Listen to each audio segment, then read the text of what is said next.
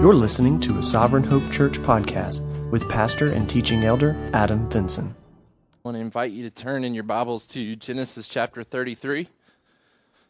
Genesis chapter 33, and then if you'd like to follow along with our PowerPoint notes, in your bulletin there's a QR code that you can scan if you have a smartphone or a tablet. You can download a QR code reader and access our Google Drive where we put all of our Sunday sermon notes for you to follow along. There's certain apps where you can take notes on those as well, so we want to make those available to you. You'll remember 2 weeks ago we've been talking specifically about the reconciliation between Jacob and Esau. So we have these two brothers that were born to Isaac and Rebekah. Jacob, through prophecy, was revealed to be the chosen son, the one that would continue the Abrahamic covenant. He would be the one that would receive God's special blessing. He would be the one that eventually through his line the Messiah would come through. And so Jacob and Esau grow up. There's tension that develops. Jacob wanting to seize control of that blessing that was prophesied to him rather than waiting for God to give it to him.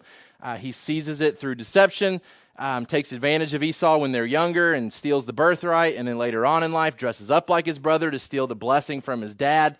That causes Esau to want to kill Jacob, and so Jacob flees, and for 20 years he lives with his uncle Laban, and he gets married again, and has kids, and then tries to escape from Laban because Laban is a hard boss to work for, takes advantage of the family dynamic, and really abuses Jacob from a business standpoint, and so he flees home.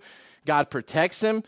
God comes to Laban in a dream and forbids Laban from doing anything to harm Jacob, and Jacob begins that trek back home, and there's this looming encounter with Esau that at some point we're going to have to get together and work out our differences. And so Jacob, we said, because God's working in his life, intentionally starts heading in the direction of Esau to make reconciliation, and sends some of his servants ahead to try to pave the road for reconciliation, only to find that Esau is already making his way towards Jacob with 400 men. It looks like an army coming to attack Jacob and his people. And so Genesis chapter 32 tells us the story of Jacob trying to come to grips with whether God's going to protect him or not. And we saw God's special presence with Jacob, that God opens Jacob's eyes to see angels all around him, and the angels are there to protect him. We said that most of us aren't going to get that privilege. But because we see incidences in Scripture where angels are revealed to God's people, we can trust that while we don't see them, we can believe and trust that they are working with us and working around us and protecting us just like they did Old Testament saints, because we worship the same God of the Old Testament here in the New Testament. So Jacob had this special glimpse into the spiritual to see that God was working good for him.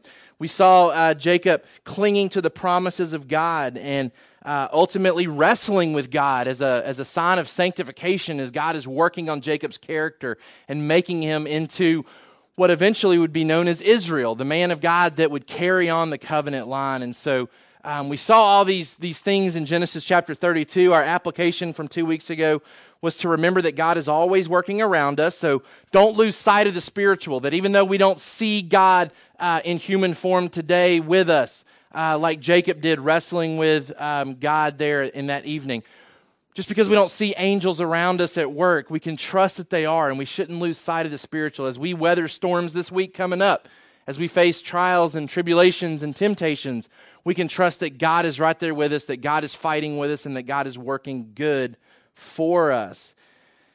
We need to preach promises of God to ourselves. We said that Jacob, when he prays to God and prays for protection, he's ultimately reminding God of promises that God already knows that he's made. We said that ultimately it's a tool for him to basically preach to himself that I need to be reminded of these promises. God doesn't need to be reminded of the promises that he makes to us. We do. Which is one of the reasons that we sing on Sunday mornings, right? The songs that we sing reflect the promises of God. God doesn't need to hear our voices to be reminded of what he's supposed to do in our life. We do. We come out of a week and we get prepared for another week, and we need to be reminded that one day we are going to be gathered with all tribes, nations, and tongues, praising God forever in heaven, in complete joy and complete assurance that we are with him for eternity. And so we preach promises of God to ourselves because we're prone to forget. And so last week we came into Genesis chapter 33, and I want to draw your attention there once again. The responsibility of believers to reconcile. And so I'm going to recap real quick as we get into this, some of the points we made from last week, just for those that weren't with us and maybe haven't had a chance to listen to the podcast, so that it will give context to the remainder of that sermon that we did not finish last week. So in Genesis chapter 33, verse 1, if you've got your Bibles, I'd encourage you to follow along with me there. It says, "And Jacob lifted up his eyes and looked, and behold, Esau was coming, and 400 men with him. So he divided the children among Leah and Rachel and the 2 female servants, and he put the servants with their children in front. Then Leah with her children, and Rachel and Joseph last of all. He himself went on before them, bowing himself to the ground 7 times until he came near to his brother. But Esau ran to meet him and embraced him and fell on his neck and kissed him, and they wept. And when Esau lifted up his eyes and saw the women and children, he said, 'Who are these with you?' Jacob said, 'The children whom God has graciously given your servant.' Then the servants drew near, they and their children, and bowed down. Leah likewise and her children drew near and bowed down. And last, Joseph and Rachel drew near, and they bowed down. Esau said, 'What do you mean by all this company that I met?' Jacob answered, 'To find favor in the sight of my Lord.' But Esau said, 'I have enough, my brother. Keep what you have for yourself.' Jacob said, 'No, please, if I have found favor in your sight, then accept my present from my hand. For I have seen your face, which is like seeing the face of God, and you have accepted me. Please accept my blessing that is brought to you, because God has dealt graciously with me, and because I have enough.' Thus he urged him, and he took it. Then Esau said, 'Let us journey on our way, and I will go ahead of you.' But Jacob said to him, 'My Lord knows that the children are frail, and that the nursing flocks and herds are a care to me. If they are driven hard for one day, all the flocks will die. Let my Lord pass on ahead of his servant, and I will lead on slowly at the pace of the livestock that are ahead of me, and at the pace of the children until I come to my Lord in Seir.' So Esau said, 'Let me leave with you some of the people who are with me.' But he said, 'What need is there? Let me find favor in the sight of my Lord.' So Esau returned that day on his way to Seir." Last week's summary sentence, and this will also be our summary sentence for today, and then we've got our kids' summary for those that are following along as well. Believers, having been reconciled to God, are to pursue reconciliation with others as conflicts arise, demonstrating the same forgiveness and restoration they have enjoyed themselves. Okay, so ultimately last week we talked about the fact that as believers, we've been reconciled to God, right? He's forgiven us of a multitude of sins. Both when we confessed Jesus, he forgave us of our past sins, the present sins that we were involved in and entwined in, and he also forgives us in advance of the sins that were to come. Okay, so a multitude of sins, a multitude of forgiveness that's been extended to us. As enemies of God, as rebels of God's purposes, God extends forgiveness and love to us and allows us to be reconciled back to him. It's the message that we've been unpacking ever since we got into Genesis 1, 2, and 3 about 2 years ago. That God created man to give glory to him. Man rebelled and distrusted God when Satan came and tempted him to eat of the fruit. And ever since then, God has been reconciling the offspring of Adam and Eve back to him. And so many of us in this room are experiencers of that. We have experienced the reconciliation extended to us by Christ's work.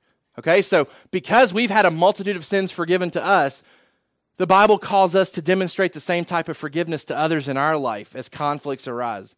That we demonstrate the gospel, the forgiveness that we've experienced, we live that out as we extend forgiveness to other people. Okay, for our kids, because God forgives us, we are called to forgive others. And as we looked at this passage, we highlighted some points last week that, first of all, Christ appeases God for the believer. In this chapter 32 and 33, we've seen that Jacob is very nervous to approach Esau.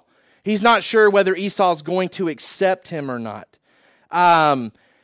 And so he builds this argument basically by presenting gifts to Esau. He gives all these animals to Esau and sends them in advance and basically wants to earn the favor of Esau before he approaches him. And there's this big question mark. Will Esau accept me? And I won't know until we meet face to face. And we tied that to our experiences with the gospel, that every other religion teaches that we have to build our case and basically send that before us in hopes that God accepts us one day when we stand before him in the afterlife. So basically, life is about building up good works and doing good things and trying to earn God's favor and trying to account for all of our wrongdoings. And we basically send that ahead of us and hope that when we die one day, we stand before God and God says, you've done enough. Enter into heaven. That's what every other religion teaches. It's this mindset that Jacob has before Esau. I don't know if he's going to accept me, so let me send as much possible good ahead of me as possible in hopes that he'll accept me.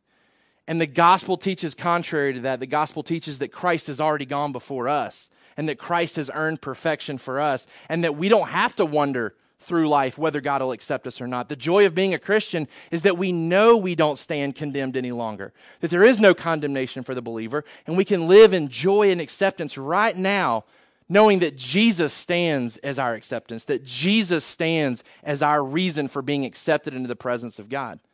Okay? So we said that, in seeing the gospel in this story, that unlike Jacob having to appease Esau, God has already been appeased by Christ. We then talked about human reconciliation being a work of God, that the peace between Jacob and Esau is ultimately what God does in this story. Remember in chapter 32, verse 11, Jacob prays for God's protection. Esau's heart is changed and he accepts Jacob here, right? We see Esau running to embrace his brother. And remember, we highlighted the fact that the last time we heard from Esau in chapter 27, he says, I want to kill my brother. My brother has deceived me for the last time. I am ready to kill him. And now all of a sudden he's hugging and kissing on him and where have you been? And introduce me to your family. This is completely a work of God because Esau's not a believer. Esau's not a Christian in New Testament terms. We know that from the book of Hebrews, and we'll hit that verse here in just a few minutes. Esau's not a believer, and so this is a supernatural work for sure. God changing his heart briefly for this time to accept his brother who he's been very angry with. We also highlighted last week that believers take responsibility for reconciliation. That as believers, we don't get to justify not pursuing reconciliation with somebody for fear that it might not go well, right? Like Jacob doesn't try to hide from Esau. He doesn't try to go a different way. He doesn't justify and say, well, I'd like to make things right with Esau, but he may kill me and my family if we go see him, so we've confessed it to God. We've made things right with God, but we're going to just let things be as they are with Esau. No, like he hits it head on. He says, I'm going to go make things right with my brother. And it may cost me my life, but I've got to do this. If I'm going to continue to be the man of God that I'm supposed to be, I've got to go and face this and make it right, whatever the consequences may be. We said that believers always have the responsibility to initiate. In Matthew chapter 5, Jesus tells us that believers are called to pursue reconciliation when they're at fault. Matthew 5 tells us when we know that we've done something to somebody else, it's our responsibility to go make it right. We're to go and to confess it. We're to go and to ask for reconciliation and forgiveness. We're to go make it right. And oftentimes we find out that we've done something to somebody through somebody else telling us, right? Sometimes we're not aware of it, and then somebody comes to us and tells us, hey, so-and-so's mad at you because you did this. And the flesh and the pride in us tells us to ignore that, and well, that's their problem. That's their fault for taking it that way. The Bible says if you know somebody is upset with you, that you've done something to them, you go and make it right. But it also tells us that if somebody else is at fault, if somebody else has done something to us, that we're supposed to go and make it right. That if we know that somebody has sinned against us, Matthew 18 talks about us going to that individual and calling that sin out and rebuking that sin so that they can be brought to repentance and so reconciliation can happen between us and them. Proper attitudes are needed. We see humility and repentance and forgiveness in chapter 33, and we see God bringing restoration to potentially one of the worst situations possible in regards to reconciliation. This is a brother who wants to murder his brother, and God has brought them back together.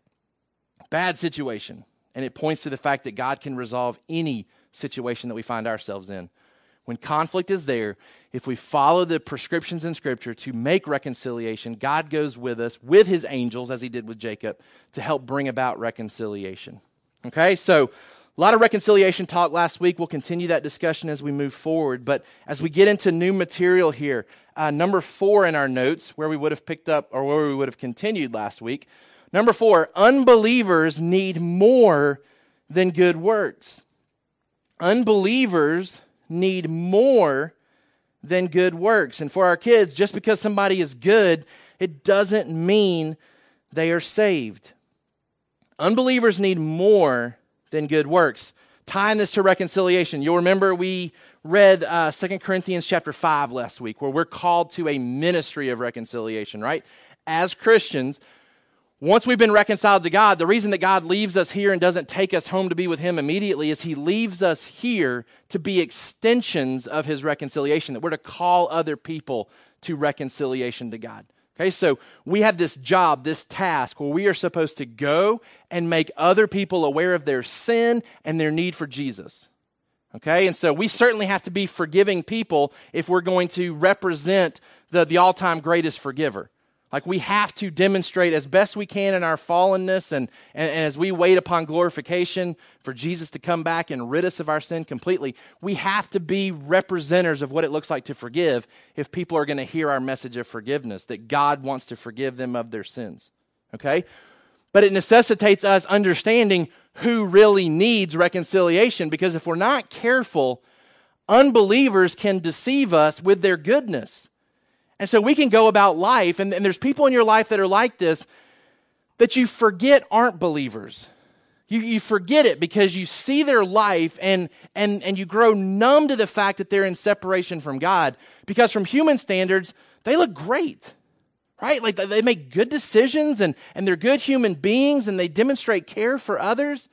I mean, these are potentially people that are raising money and funds for organizations. I mean, they just pour their life into helping other people. And you look at it and you find out that the organization, it's not really a Christian organization, right? But it's an organization that helps people. And they commit time and energy. There's goodness on the outside, right? There's this understanding that I'm supposed to help other people, and we'll talk in a minute where that comes from. But they're not believers, right? They're good people, but they're not believers. And they don't confess Jesus as Lord. And that's what Romans 10 talks about, right? That if we confess with our mouth that Jesus is Lord and believe in our hearts that God raised Him from the dead, then we can be saved. Not if we give a lot of time and energy to good things, then we can cancel out our debt of wrong. So it's important for us to be mindful of who needs reconciliation when we talk about reconciliation to God. So we've talked last week a lot about reconciliation between our human conflict relationships. Now we're talking more about reconciliation to God. Unbelievers need more than good works. Let's go back to the text here, and we'll unpack that statement. If you're taking notes with us, number one, God's common grace is not assurance of His favor. God's common grace is not assurance of His favor. What do I mean by that? Well, in chapter 33, verse 8, Esau and Jacob have hugged and kissed and cried it out. We're brothers again. We're friends again. And then Esau says, "What do you mean by all this company that I met?" And Jacob answered, "To find favor in the sight of my Lord." But Esau said, "I have enough, my brother. Keep what you have for yourself." Esau makes this statement. He says, "I have enough," without Jacob's gift. Meaning that Esau has prospered since the last time Jacob was with him. Remember, Jacob stole from Esau, from Esau's perspective. We know that the birthright and the blessing was never intended to belong to Esau, that God had already promised that to Jacob. But from Esau's vantage point, this was taken unjustly. Right? Like, Jacob stepped in and stole and deceived and dressed up like him. And so in Esau's mind, what I was supposed to have has been taken from me. Remember, Esau goes back to his dad and says, "How about a second blessing? Like, come up with something else that can be given to me." And it was basically like a curse. Like, it was, I don't have anything left to give. I've already given it to Jacob. Like, Jacob has taken that from you. But what we've seen here is in the past 20 years, Esau has certainly prospered enough to where this exorbitant gift from Jacob is going to be rejected by Esau. Esau says, "I don't need this. I don't need this." Again, this is an unbeliever who is caught up in the material things and not the spiritual, right? Because we said Esau forfeited the spiritual for a bowl of soup, right? He's short-sighted. He's short-sighted. And even for a man who is short-sighted and a lover of the things of this world, he looks at his brother and says, brother, I have prospered. Like, I don't need to take from you. I don't need to take anything from you.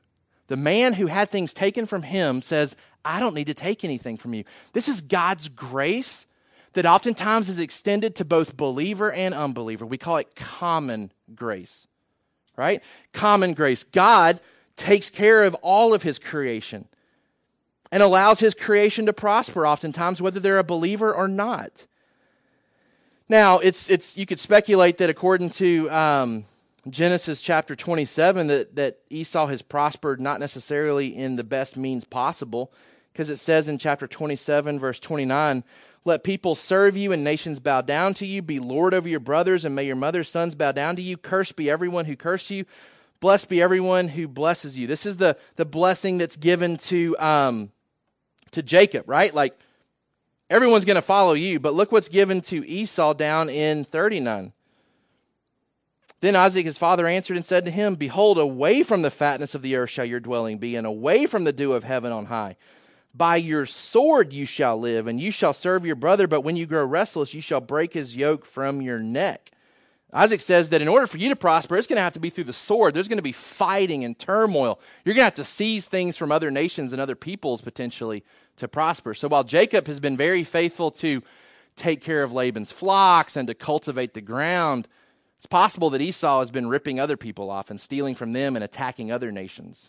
Okay, but however so, he has prospered, and God has overseen that prospering and protects it moving forward. We'll see probably later in Genesis where God prohibits Israel from taking from Esau, that this is Esau's land. The land of Seir is Esau's, and we're not going to take that and give it to Jacob's descendants. So God has allowed him to prosper. We call this common grace. There's a couple of ways that we see common grace in Scripture. First of all, in how God cares for his creation. In Psalm chapter 145, verse 9. Psalm chapter 145, verse 9, it says, the Lord is good to all, and his mercy is over all that he has made. Right? The fact that anybody is allowed to wake up and live today is God's grace and mercy. The fact that any unbeliever is allowed to continue in sin and not receive immediate wrath is God's grace. And it's God's mercy, and it's God's long suffering. He's good to all, the psalmist says. His mercy is over all that he has made. Matthew chapter 5.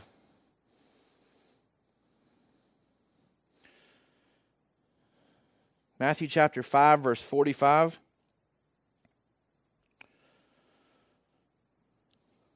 It says, but I say to you, love your enemies and pray for those who persecute you, so that you may be sons of your Father who is in heaven.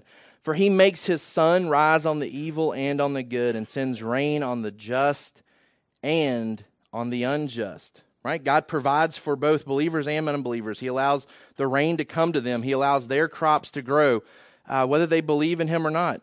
In Acts chapter 14, another similar passage in verse 17, Paul talking about the witness of God through creation, he says, yet he did not leave himself without witness, for he did good by giving you rains from heaven and fruitful seasons, satisfying your hearts with food and gladness.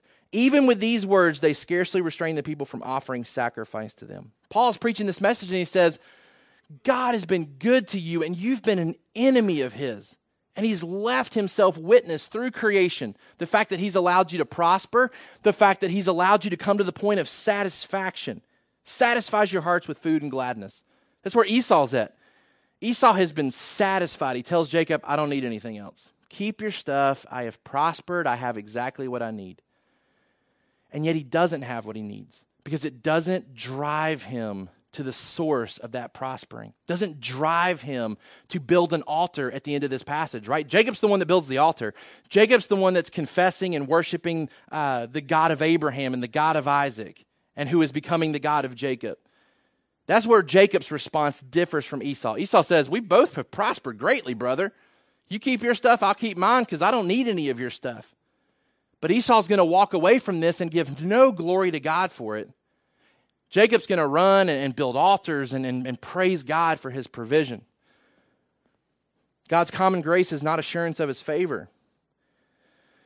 God's also very good to restrain the world from the amount of sin that could take place. So not only does God give care to creation, not only does he show goodness to all of creation and how he cares for creation, but he also restrains the world from the amount of sin that's possible, right? The amount of people that are on this earth that are not indwelt by the Holy Spirit, that have not been made into new creations, could be allowed to run rampant with their sinfulness. And yet Romans 2 says that God has built every individual with an understanding of right and wrong. So even the individual that's born to sin, born an enemy of God, who wants nothing to do with God, does not want to submit to the authority of God, Romans 1 says would rather worship the creation rather than the Creator. Even that person who wants to give himself to his sinful desires still can't get rid of the right and wrong voice inside of him that holds him back from being as completely evil as he possibly could be. That's God's goodness. That's God's goodness to the unbeliever and to the believer, that he restrains sin. He restrains it. He doesn't allow it to go forward as much as it could. He builds inside of us this right and wrong understanding so that even the unbeliever who doesn't have the law, Romans 2 says, by nature tries to keep the law, tries to do good things at times. That's God's goodness. Romans chapter 13, verse 1, God gives us authorities in our life. He gives government to help restrain sin as well. So God's very good. He demonstrates common grace. But just because an individual has prospered here on this earth, right? We talk about God working good for his children. Just because somebody can claim that good things have happened to them, God's been good and shown favor to that individual, because we see God as the source of it, doesn't allow us to look at somebody and say, just because they've prospered, it means that they're a believer. All right, we have to be careful. Unbelievers need more than good works. God's common grace is not assurance of his favor. But secondly, man's moral behavior is not assurance of spiritual life. Man's moral behavior is not assurance of spiritual life. Esau shows love to Jacob,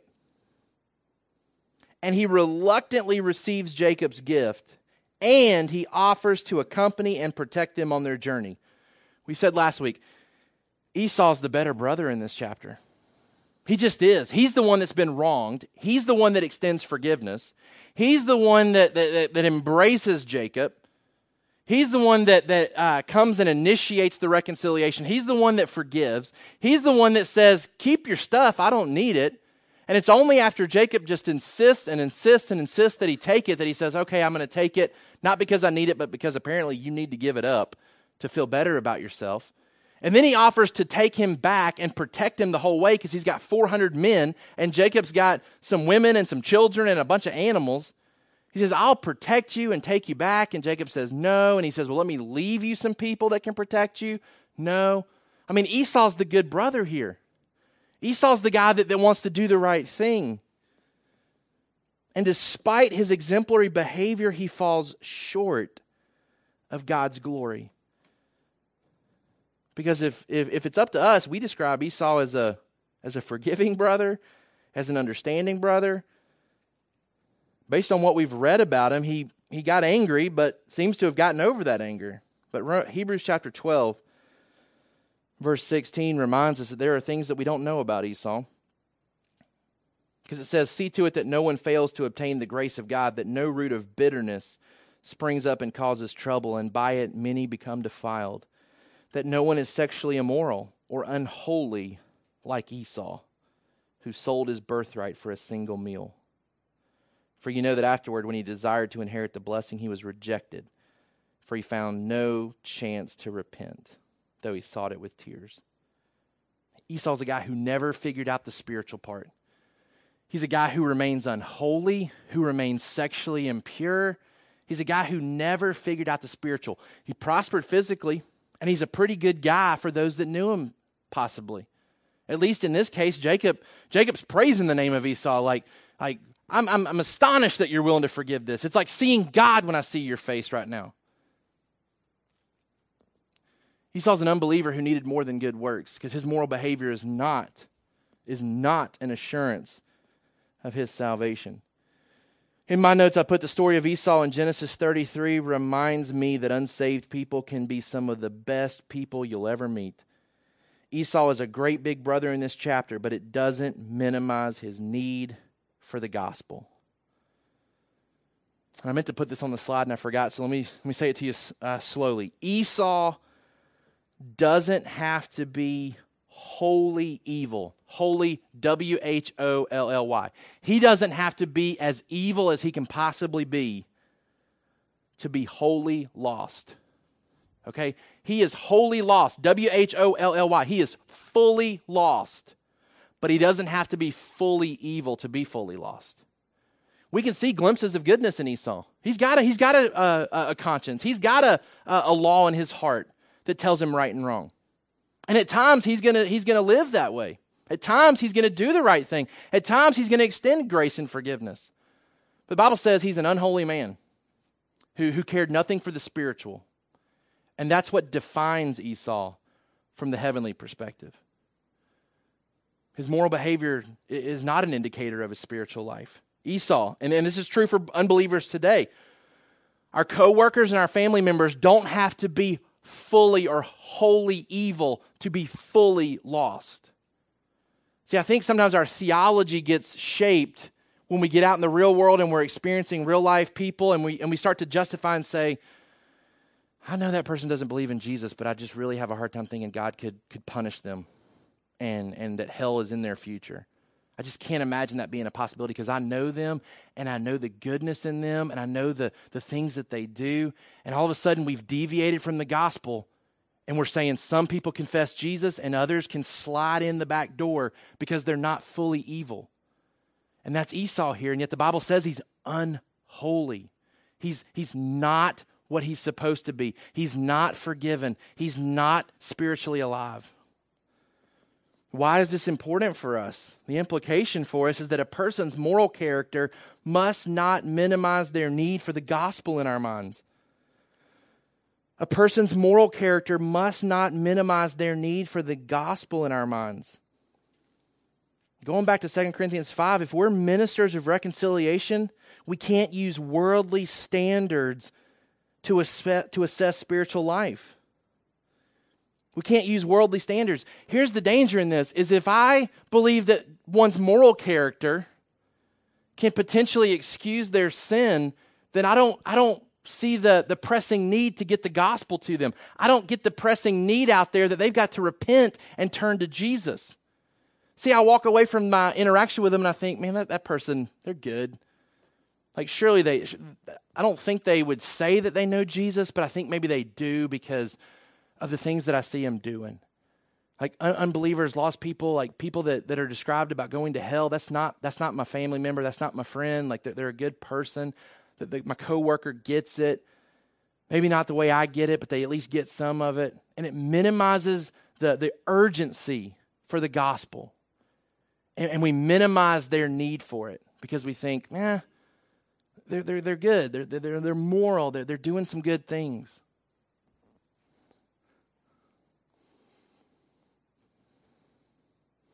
The message that 2 Corinthians 5 talks about is a reconciliation message, and it's forgiveness of sins through Christ. So how do we know if someone's really saved? If we can't use moral character as a full-on proof, how do we know if someone's genuinely saved? We've been working through with our men a catechism on Tuesday mornings. We've been writing a catechism that we're going to use at Trinity this year. Catechism is a question-answer teaching tool. Okay, so I've been asking the men in our church questions, and then we've been coming up with simplified answers to those theological questions. And Tyson and I don't think we actually got this one to our men. We did this as a Bible department at Trinity. But the question is, how does a person know that they're saved? How can a person know that they're saved, and how can we potentially know if somebody's saved or not? And if you go to 1 John, which is the book or the letter that is written, John says, so that you might know that you have eternal life. According to 1 John, believers can know that they are saved by measuring their beliefs about Jesus with what the Bible teaches, and by faithfully loving God and others through obedience to his commands. Okay, so we're not going to dismiss moral character completely. We're going to say that, yeah, if you're truly saved, God's changing you. And you're going to see the fruit of that salvation. You're going to see that working itself out in the way that you obey God's commands and love other people. But I think some key elements in this statement is, first of all, people have to believe Jesus, right? Like, just obeying commands doesn't save you. There's a belief about Jesus that's necessary. And it has to measure with what the Bible teaches about Jesus, because there's plenty of people out there that'll tell you they believe Jesus and they believe in Jesus, but it's not the same Jesus. They've distorted him, right? There's religions that have distorted him. There's other people that haven't read their Bibles that have created a Jesus in their mind that doesn't exist. It's the Jesus they want to be out there. 1 John says you have to believe what the Bible says about Jesus. And if you truly believe what the Bible says about Jesus, then you're going to love God. And you're going to obey his commands. And a lot of his commands are focused on loving other people and forgiving other people. And I think what's missing here for Esau is that he loves his brother. He's forgiving of his brother. But it's not motivated by right belief. There's no spiritual connection for it. He's not doing it because he's submitted to King Jesus. He's doing it because there's a law in his heart. And so it's right for him to forgive Jacob. It's right for him to extend forgiveness, but it doesn't save him. It doesn't save him. He's not submitted. He's not submitted to God. He's not submitted to the God that Jacob's submitted to. So as we interact with coworkers and family members, it has to come back to the fact that if they don't know Jesus, it doesn't matter what their life looks like. They're lost. They're lost and they need the gospel. And they can't be reconciled to God until they come to grips with the fact that Jesus lived and Jesus died and Jesus rose again. Unbelievers need more than good works. And we have to remember that if we're going to be real ministers of reconciliation. Number 5, believers need more than justification. Believers need more than justification.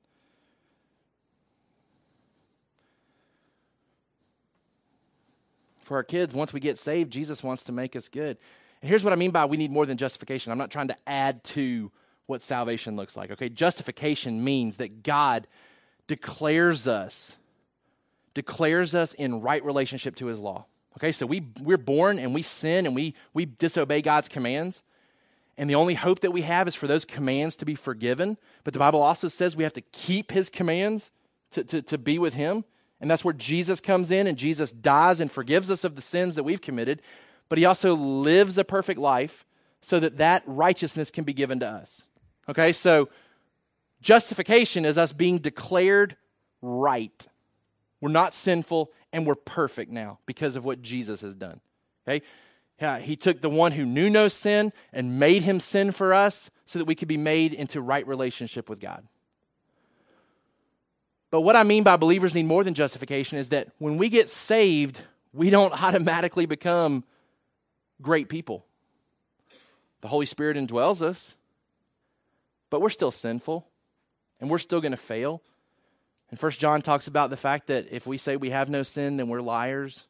And if we confess our sins, he's faithful and just to forgive us of our sins. See, God doesn't just save us and then stop there. He starts a work and he finishes the work, Philippians 1:6 tells us. Okay? So believers get saved and they're justified, but then we move into that phase of sanctification where God says, I'm going to make you into a holy individual. I'm going to make you into somebody that looks like my son Jesus. And it's not going to be an overnight thing. And why is that important? Because when we talk about Jacob here, Jacob's name change, remember we said in 32 that he gets his name changed to Israel because Jacob means deceiver. And it's really all about a character change. Like God wants to make him different. He wants to change his sinful behavior into righteous behavior. He wants to create him new. Jacob's name change and his character change is more prophetic than descriptive. Meaning God kind of looks ahead and says, your name's Israel now, because by the end of this whole thing, you're going to act like Israel and not Jacob anymore. But for a while, you're going to act like Jacob a lot still. Because you're a work in progress. You're a work in progress. In my notes I put, Jacob remains a work in progress, just like believers today, and should be viewed with the end in mind. Because we look at this chapter and we say, man, Jacob, like he doubts God a lot, even after he sees angels, and even after he wrestles with God the night before. he's still doubting a lot. He praises God here in this chapter, which is great. Like, nod to Jacob, like check mark for Jacob. Like he does something right here. It says in Genesis chapter 33, verse 5. And when Esau lifted up his eyes and saw the women and children, he said, "Who are these with you?" Jacob said, "The children whom God has graciously given your servant." In verse 11, please accept my blessing that is brought to you because God has dealt graciously with me. All right? God's getting the praise and the glory from Jacob here. But Jacob shows favoritism because he demonstrates that he's not sure about the outcome, because in chapter 33, verses 1 through 3, he lines his family up based on value to him, right? He puts the ugly sister and her kids up front and keeps the pretty sister and her kids in the back, so that if Esau does try to start killing, the ones that he likes the most won't get killed first and maybe they can escape. So there's still this doubt as to whether this is going to turn out the way that God's promising that it will turn out. He's deceitful in how he disengages from Esau. Right? Like, he lies here at the end of the chapter. Once again, he is deceiving Esau. Esau says, "Brother, come on back to my place and I'll go with you and take care of you." And Jacob says, No, go ahead. Like, we're slow. Got my wife and my kids, and the animals are kind of slow. You got 400 men, and you guys are moving at your own pace, and we'll just hold you back. Like, go ahead. We'll catch up with you at some point. And then, no, let me leave some people with you. No. Like, go ahead. Like, once we kind of get there, we'll get there. And then it says, like, he went the opposite direction. Like, he's not going to be with Esau. Maybe he fears that Esau will wake up and realize, bad move by me to forgive you. Like, I do want all your stuff. But he's like, we're not going with Esau. But he tells Esau he's going, right? Like, there's still this deception, and we're still referencing him as Jacob, right? Like, he got a name change in 32. And what's Moses calling him as he writes? Jacob, Jacob, Jacob. In fact, for the rest of his life in Genesis, so as we continue to study this, he'll be called Jacob 45 times. He'll be called Israel 23 times. What that tells me is that he's a work in progress. He's Jacob a lot of times. He's still a sinful guy. He's Israel a lot of times. Like, you're going to see glimpses where he really steps up and the Spirit is moving inside of him and he's becoming the man of God that he's supposed to be. Then we'll see him be like Jacob again sometimes. Right? He's not Jacob 45 times and then 23 times for the rest of his life. He's Israel. It's all mixed in because he's a work in progress. He acts like Jacob and Israel moving forward. He's a picture of the flesh and the spirit waging war. It's the same war that we face today in our own flesh and our own spirit. So we said Esau doesn't have to be wholly evil or fully evil for him to be fully lost or wholly lost.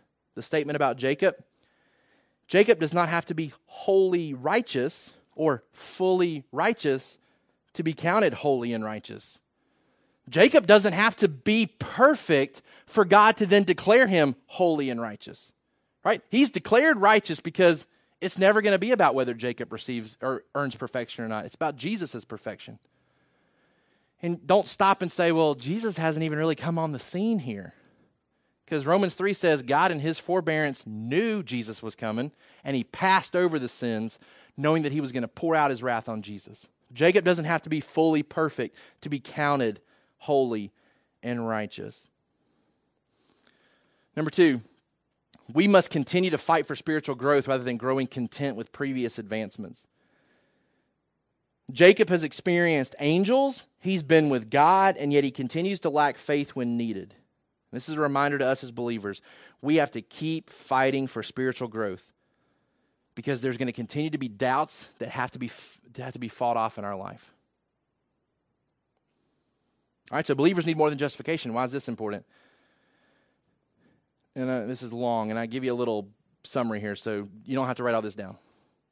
A person's sinful failure does not mean they should be condemned as an unbeliever. Rather, they should be examined by the ongoing gospel message of seeing sin in their life, confessing sin in their life, and moving forward with a spirit of repentance. Here's where I think if we're not careful, we stand as judges who say, because you've done this, you must not be a believer. Like, you can't be a believer and do this. Because if you read Romans chapter 7, there's this mindset here where the guy's like, I know what I'm supposed to do and I don't do it. And I know the things that I shouldn't do and yet I do them. And then Romans 8 says there's no condemnation for those that are truly in Christ Jesus. Okay? So you've got somebody who's still waging war with sin and failing at times, but there's no condemnation for that individual because God is working in their life. And here's the key component of this. Because we're not going to be comfortable, because Scripture is not comfortable calling somebody a believer that continues in sin. So lest we think that you can be saved and just continue into the old pattern of your life and it be okay, that's not okay. The ongoing gospel message, what I mean by that is that the gospel continues to work itself out in our life. And the way that it does that is if somebody's truly a believer, they keep seeing sin in their life and they keep confessing sin in their life and they keep moving forward with a spirit of repentance. That's 1 John. 1 John that I'm not going to deny that I still have sin. I'm going to confess my sin and I'm going to repent of my sin. Well, to kind of summarize that, it means that the person's admitting sin, confessing sin, and repenting from sin. Well, what does it mean to repent? What does it mean to repent? And this is one of the other questions that we have in our catechism. What is repentance? So it shouldn't say implication. It should say, what is repentance? And I forgot to change that. Repentance is a confession of heartfelt sorrow. Okay, so there's a brokenness about sin and there's a desire to renounce sin, to be done with it, with a commitment to walk in obedience to Jesus Christ while continually battling sin in one's life. That means that somebody can repent of a specific sin. Somebody, especially when we talk about reconciliation, I can come and confess to you. Let's say you're mad at me for something. I can come and confess it to you and tell you I want to repent of it, and a week later do the exact same thing to you. And be broken over it all again, once again. And come back to you and repent of it and ask for your forgiveness. Because Jesus says in Luke chapter 17,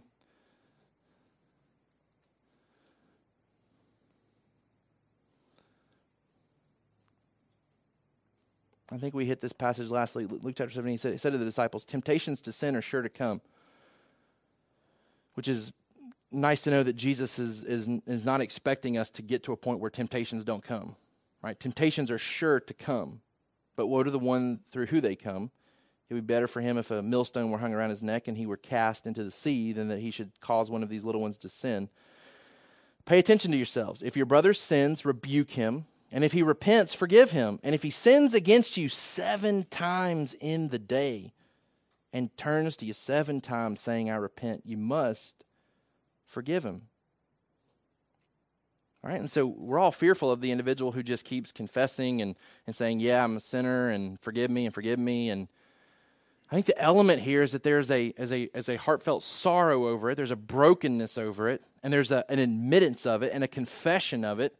And I think what's also found here in Scripture is that there's a commitment to walk differently moving forward. There's a desire to fight against it, right? Like, I'm not content to do this to you again. I'm sorry that I did it to you again, and I know I did it to you last week as well. Here's the steps that I'm taking to make sure that I don't keep doing this to you. That's what repentance looks like. It's a brokenness over the sin. There's an admittance and a confession, consistent with 1 John. There's a desire to walk differently, to battle that sin, to fight against it, and to not tolerate it in one's life. So unbelievers oftentimes can be very good people, but they need the gospel. Right? They need the gospel because good works aren't getting them there. Good works don't earn favor in the sight of God. Okay, it's not like Jacob who can just keep ushering good things to Esau. Please find favor with me. Here's a bunch of good things. It's not how the gospel works. Okay, our believers, they're saved, but they're a work in progress. So we can't be so quick to jump and say that person's not a believer because they're doing this or because they're doing this. We need to go to them and we need to call them back to repentance and to call them to confess sin in their life, and not expect perfection out of them.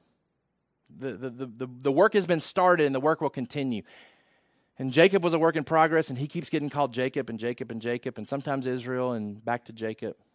But we could easily dismiss Jacob here in this chapter and say, Esau's the believer, Jacob's not. And yet we know that's contrary to what Scripture continues to reveal to us in Genesis. 2 application points for us. This one was from last week. We should pursue reconciliation with those we have wronged and those who have wronged us, realizing that restoration gives increased opportunity for praise to God. For our kids, when we forgive others, God receives glory. Okay, so if I'm truly a believer, it's my job when I've wronged somebody or when they've wronged me to pursue reconciliation with that person. And I don't know how many of you took the opportunity to do that this week. Last week I challenged you that if there were situations in your life that you identified and said, okay, this is a broken relationship, maybe within the church. And it may be somebody that doesn't even know that they've done something to you. And so you're the only one clued into it. That I challenged you last week to pursue reconciliation with anybody that you have broken fellowship with. For me, last week when I was preaching, and I hadn't thought about this prior to teaching last week, so in all my studies in preparation for last week, God had not really convicted me of this. But as I was preaching, the Holy Spirit just hit me really hard and really began to break my heart and convict me about a situation outside the church, a friendship of mine, that I've allowed bitterness to be a hindrance between our friendship. And I'm not sure that individual had really any idea. And I confessed that to him yesterday. And I included some people in this church in on that because I've allowed my bitterness to spill over into conversations with people here in this church. And I've been a poor example of pursuing reconciliation and allowing really actions that are not sinful, just unmet expectations that I have towards our friendship to allow me to be bitter. And I confess to this individual that I text you less, I think about you less, I pray for you less, and it's all due to my pride and my own, just my own sin. And I confessed this yesterday, and I sent an email to him, and I said, the reason I'm sending you an email is because I need to confess this to other people as well. And I'd lose something in the translation of trying to call every single person and give them the same message. So I want you to know that as your pastor, there are times as I'm preaching, the application's as much for me as it is for you. And I want to model that to you. And so I share that with you not to toot my horn and say, I did it, did you do it? But to let you know that this really necessitates you stepping back and if the Holy Spirit's convicting you, not dismissing this. Okay? Because I tried to dismiss it this week. And it wasn't until yesterday when I knew I was going to have to come back and really figure out exactly, finalize my notes for today. And I was brought back under that conviction, and I went ahead and said, okay, I'm going to send the email. And he probably has no clue that this is coming. And I told him, I said, I wish I didn't have to send this, and I wish I'd handled my pride and flesh better to where this wasn't necessary, but it is necessary. And I've made you look bad in the eyes of other people, and I need you to forgive me. And so I challenge you, if there's relationships in your life that need to be reconciled, we can't move past this chapter and not handle that, especially if it's within the church. There's maybe an opportunity for it to take a little bit longer outside the church, but within this church family, if there's things that need to be reconciled, please move forward and do that. And then number 2, we should measure those around us by their need for the gospel, avoiding the comfort that good works might offer and the condemnation that unresolved sin might encourage. Meaning that we're gonna as ministers of reconciliation, we're gonna use the gospel as our standard. And so when people are good people that we know don't believe in Jesus, we're gonna keep pushing gospel. And when we're around people that we know believe in Jesus and confess Jesus and are still a work in progress, we're not going to condemn them and not extend appropriate forgiveness when repentance is present. Right? Like we're going to rebuke and we're going to call to confession and repentance. And when those elements are present, we're going to receive those people and accept that repentance and that forgiveness is extended to them by us. So, number 1, if there's relationships that need to be reconciled, I encourage you to pursue it. Number 2, in your relationships around you, I want to encourage you to use the gospel as the standard. And don't grow lazy because you believe that their good works maybe means that they're saved. And don't grow judgmental and condemn those that are still much like Jacob, a work in progress that need to be called to repentance. Now, if repentance isn't present, then absolutely the salvation needs to be questioned. Matthew 18 says that if you continue to go to this individual and they don't turn from their sin, that they're to be removed from your fellowship and removed from you because they're not going the same direction as you. But as that person continues to demonstrate repentance and confession, we're to receive them and we're to help them fight against sin. All right. Any questions that you want to ask from last week or this week? There's been a lot communicated, and any unique situation to you that maybe you wanted to ask about or you're wondering about before we pray together?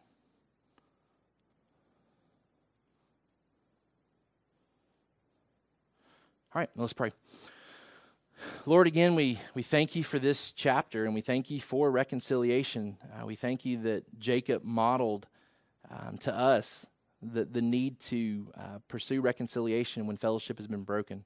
Even when it's not easy, even when we don't know exactly how it's going to turn out, even when we don't know how the other person's going to respond, it's on us to come and to admit fault. And God, we thank you that Jacob is a great example of that as he comes and takes the humble road in admitting his faults before Esau. God, I thank you that in our efforts to come to you, that you don't demand that we bring a large gift that you're going to measure and determine if it's acceptable or not for us to enjoy you forever. That instead you've gone behind us and you've brought Jesus on the scene, and Jesus has already done everything necessary. And so as individuals who were born on this earth and began to grow and develop, and we fell into this mindset of thinking that in order to earn your favor we had to be good, we're thankful that you've already put in place a plan that allows us to be good in your sight because Jesus is good for us. And so, Father, we praise you and thank you that our sins have been forgiven. For those of us that are believers here, our sins have been forgiven. Your wrath has been poured out on the cross, and Jesus stood in our place.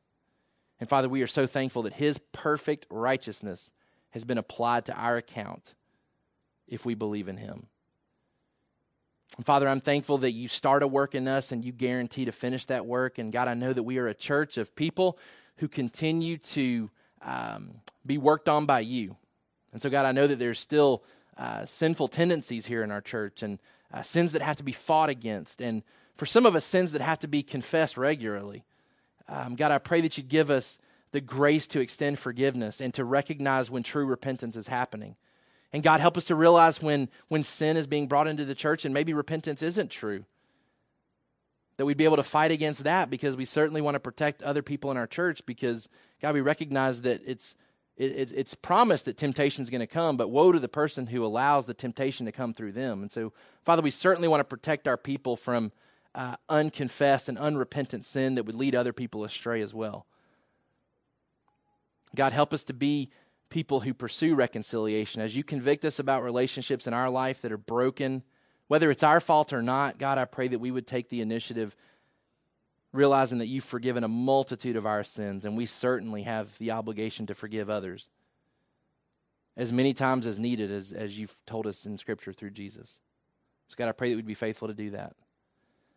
Help us to apply your word. We don't want to simply be hearers of sermons every week. We want to be doers of your word. So God, we ask that you'd help us to do the things that we've heard today, to extend grace and to reconcile where needed. And we ask these things in Jesus' name. Amen. Thank you for listening to the Sovereign Hope Church podcast. We trust that you've been encouraged by the word. For more information about our church, please visit our website at www.sovhope.org. Again, that's www.sovhope.org.